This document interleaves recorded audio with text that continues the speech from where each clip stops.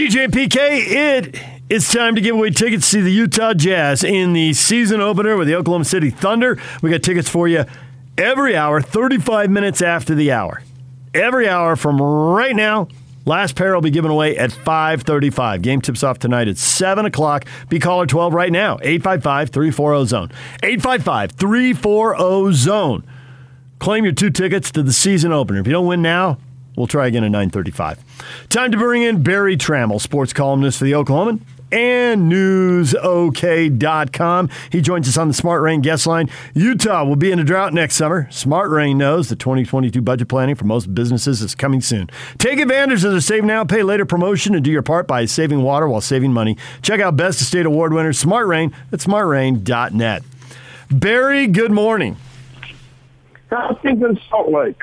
Well, they're good, and I think we just want to thank you now. You've put in the work. You put in your time. You said it again and again, and you finally spoke it into existence. BYU is in the Big 12, and I think you deserve most of the credit.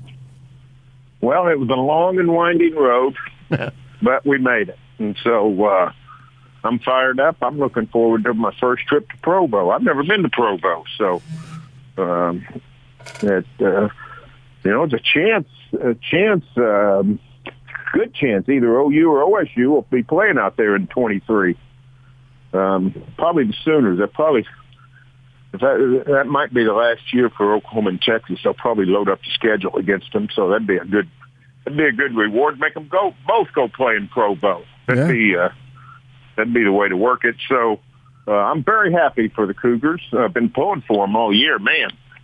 A couple of unfortunate losses here, but I think they're going to do great in the Big 12. I actually think the Big 12 did okay for themselves, losing their premier programs and all that stuff. But the ones that they brought in seem to be really, really solid. And I don't think that it's any much worse, if at all, than the Pac-12. And that's what we do over here in our part of the country, is everything is compared to the Pac-12. And so even with Texas and Oklahoma out, because as you documented many times over, Texas has been nothing for a good long time now. Oklahoma's been on top of the world for sure from the Big 12 perspective. But so you're really, as far as a power, you're only losing Oklahoma. And these other programs that they're bringing in, right now anyway, are all solid, legitimate programs. So I think it ranks equally with the Pac-12. And I'm a Pac-12 graduate, so I'm a little bit of a Pac-12 homer. But I think I can say that and have some accuracy.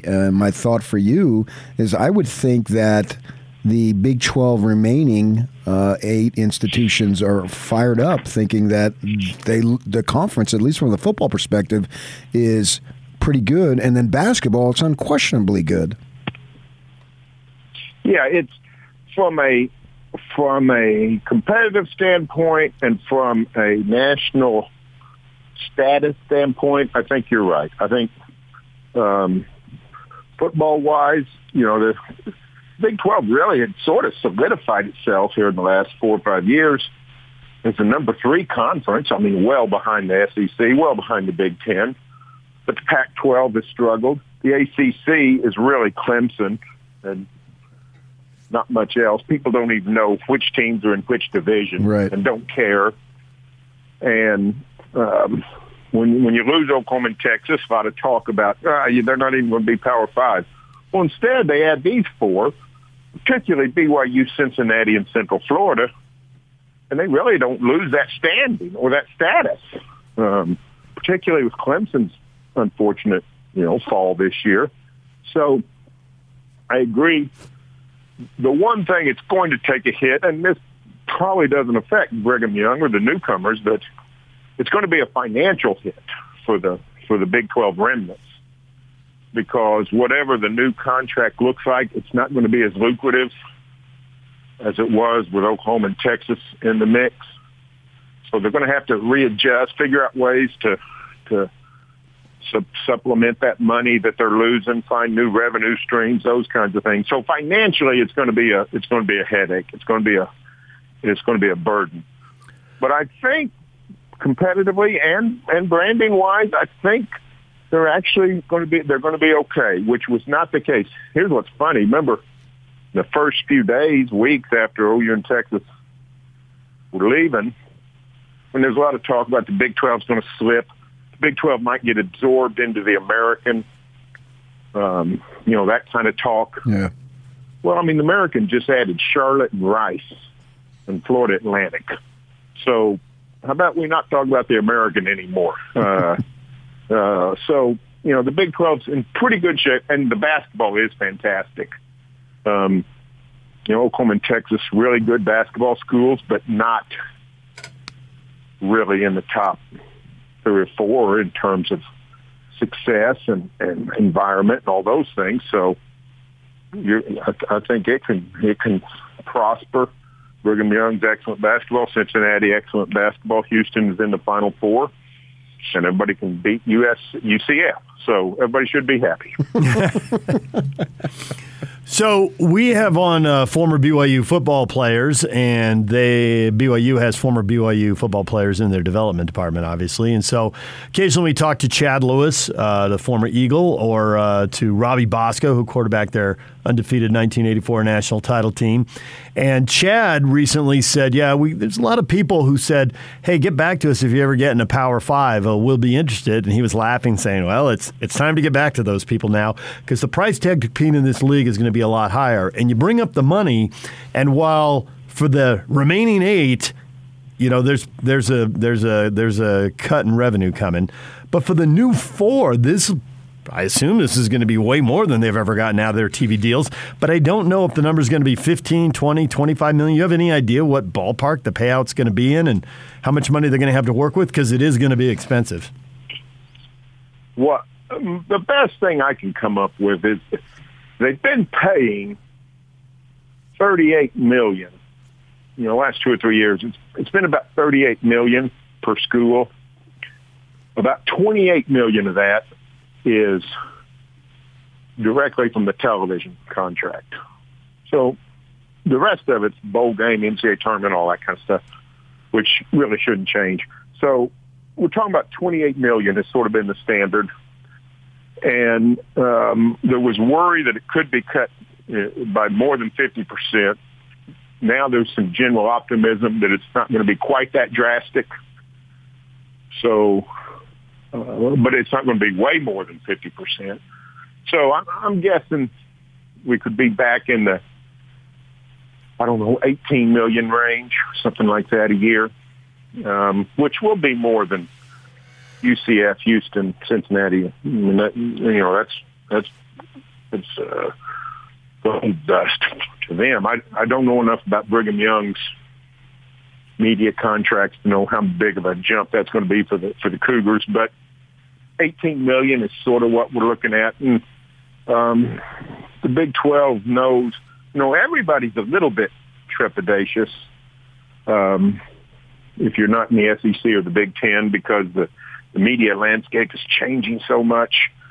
Streaming is going to become the big deal as more and more people get rid of cable. So it's a brave new world. I think that's the great thing about Brigham Young is, Brigham Young, you're not really getting a market. I mean, Salt Lake's a great market, but that's not really what you're getting. You're getting the BYU fan base. And that's what's becoming important. Forget the market. Memphis is a major league city. Who cares? Nobody cares about Memphis football. They don't. So the market doesn't matter. What matters is how many people care about your football team. And people like Central Florida, which is a huge, I don't know if you guys have studied, they got 71,000 students at Central Florida. I saw a great stat the other day. UCF has more living alumni in greater Orlando, just in the metropolitan area of Orlando, than TCU has anywhere in the world. So this is a sort of a sleeping giant in terms of enrollment and fan base, and they've done a nice job building it, but it could explode. Brigham Young, we talked about, everybody knows it's a worldwide brand. We'll see about Cincinnati. Houston is sort of a non-starter there. I don't know that people anywhere care about Houston football, but potentially that could really rise. And what the Big 12's got to do is its own people have to build up their brand. You know, Oklahoma State's done a nice job with that. But people who are even pretty good, Iowa State, Kansas State, just don't really rock the boat much. And they're going to have to. Their fan base is going to have to respond and get into the streaming. And when that happens, you know, the revenue is going to increase. But I don't know that we'll ever be back to the glory days of what people have been experiencing the last 10, 15, 20 years. So as part of trying to find out what was going on with BYU going to the Big 12, which we were all over, obviously, I had heard that the Big 12 was interested in beyond those 4 schools and could possibly add 2, and it wasn't necessarily limiting itself to a group of 5 programs that they were interested and had conversations, might still be having, I haven't checked in a while, with potential Power 5 teams as far as coming in. Have you heard any of that? Oh, there's been talk about that, but you know, the evergreen candidates were Arizona and Arizona State because of their disgust with the Pac-12. I've also heard that that's way overblown and that they would never want to leave the California schools and the California connection. I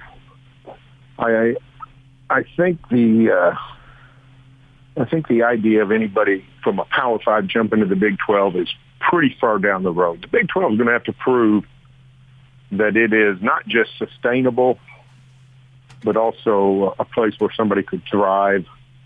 I don't know who else the Big 12 would want. You guys would know more about it out west from the other side. The ACC,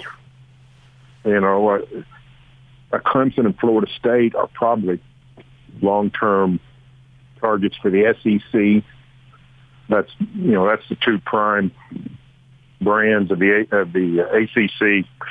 So I'd be stunned if anything like that happened in the next 5 years. But if this league can sort of get on its footing and do what I certainly think it can do. The one thing I think is great about this new look Big 12 is 3 or 4 times I've sat down and tried to rank the football prognosis for the league. And if you got 10 people, pretty smart people who follow it, people who would have a general idea, you could get 10 vastly different answers. So to me, the sort of the mystery, the unknown, the volatility, the parity is just going to be fantastic. We haven't had that in the Big 12. Oklahoma's won 6 straight Big 12 championships. Certainly looks like capable of winning another. So this sort of unknown it harkens back. You know what it does? It harkens back to the old Pac-12, or maybe it's Pac-10. It was before Utah came in. They're in the 90s and early 2000s. Out in the Pac, nobody ever knew who was going to win the dang league. And if you look at where college football is today, we know who's going to win the league. If Ohio State doesn't win the Big Ten, it's what happened? If Clemson doesn't win the ACC, if Oklahoma doesn't win the Big 12, if Alabama doesn't win the SEC, it sort of becomes stagnant. And I think the Big 12 is going to offer a breath of fresh air. Because, just take the newcomers, BYU, Cincinnati, and Central Florida. I don't know who's over the next 5 years going to be the best program out of those 3. Could be any of them. They've all got some really interesting track records and great strengths and all kinds of potential. And then you add in Oklahoma State and TCU and Iowa State and Kansas State, teams that have done stuff. To me, it's going to be fascinating and fun. So if they can get going with that and create some interest and build back that brand, I think they would be attractive to somebody in the Pac-12 or the ACC that might say, you know what, this isn't going great for us, but you got to prove it, and they haven't proved it yet. With Oklahoma and Oklahoma State both undefeated, does the Thunder season opener just kind of slip under the radar, the whole NBA for that matter right now? Yeah, and it's a blessing because our team stinks. If we were talking Thunder a lot in this state, it would not be pleasant. I remember that trip to Utah, that playoff series, where it seems like 40 years ago, but I guess it's only 3.5 years ago. But how far the Thunder has fallen in terms of competitive ability. But it's a rebuild. Jazz fans sort of know what that's like. I don't know if they ever fell as far as the Thunder's about to fall. But yeah, it's today I told them I think we've reached the 7th stage of grief, which is acceptance. And, there was some denial for a while and anger and all those things. And now just sort of accept it and hope it doesn't last too long. Thunder needed lottery luck in the summer or May, whenever those dang ping pong balls came. Didn't get it. Had a 25% chance at 2 top 5 picks. Ended up with no top 5 picks. So that delays the rebuilding a little bit. But they do have 2 things going for them in terms of rebuilding that most teams don't have. They've already got a star. Shai Gilgeous-Alexander is a wonderful player. He's 23, and he's headed for superstardom. And they got all those draft picks, 19 in the next 7 drafts. 19 first-rounders. So they're going to be loading up. If they can get a little bit of lottery luck, they can probably be pretty good again. But it's just going to take a while. And until then, they're going to go into places like Salt Lake and get their heads handed to them most nights. They just got a bunch of young players and trying to figure out, besides Lou Dort and SGA, who's good. And that's what this whole season is about, trying to figure out who can play besides those 2 guys. They know those 2 guys can play. Everybody else, don't know. Well, after the Stockton-Malone era, the Jazz had a 26-win season, but they only missed the playoffs 3 years. They were back in it. And after Boozer and D. Will, they had a 25-win season, and they missed the playoffs 5 times in 6 years in a run there, but then they got it going again. So maybe the Thunder can follow that kind of path and be back. Well, that's what they want. The Thunder looks at a couple of franchises and as sort of the models to emulate, and the Jazz is one of those. And and Utah's done it, even missing some on the draft. I mean, Enes Kanter is everybody's favorite. Turk. I love Enes Kanter. He's an international humanitarian, but he's sort of a bust at number 3. Yep. Dante Exum turned out to not be that great of a draft pick. So the Jazz have done okay, even when they don't always hit on the draft. And so, the Utah gives the Thunder some hope, no doubt about it. Yep. Well, Barry, we appreciate a little bit of time, and we hope to see you when you come out to Provo with the Sooners, who are forced to travel in their final year. I like the way you think about scheduling. That was hilarious. We're good. Look forward to it. Thanks, Barry. Barry Tramel, sports columnist for the Oklahoman, newsok.com, been on our show dozens and dozens of times, and in studio once during that playoff run. That was a good time. He's a good guy. I disagree with him vehemently on one thing. What's that? We'll get to it. All right, that's next. I can't wait for the vehemence, and I won't have to wait long. It's next right here on 97.5 at 1280 The Zone.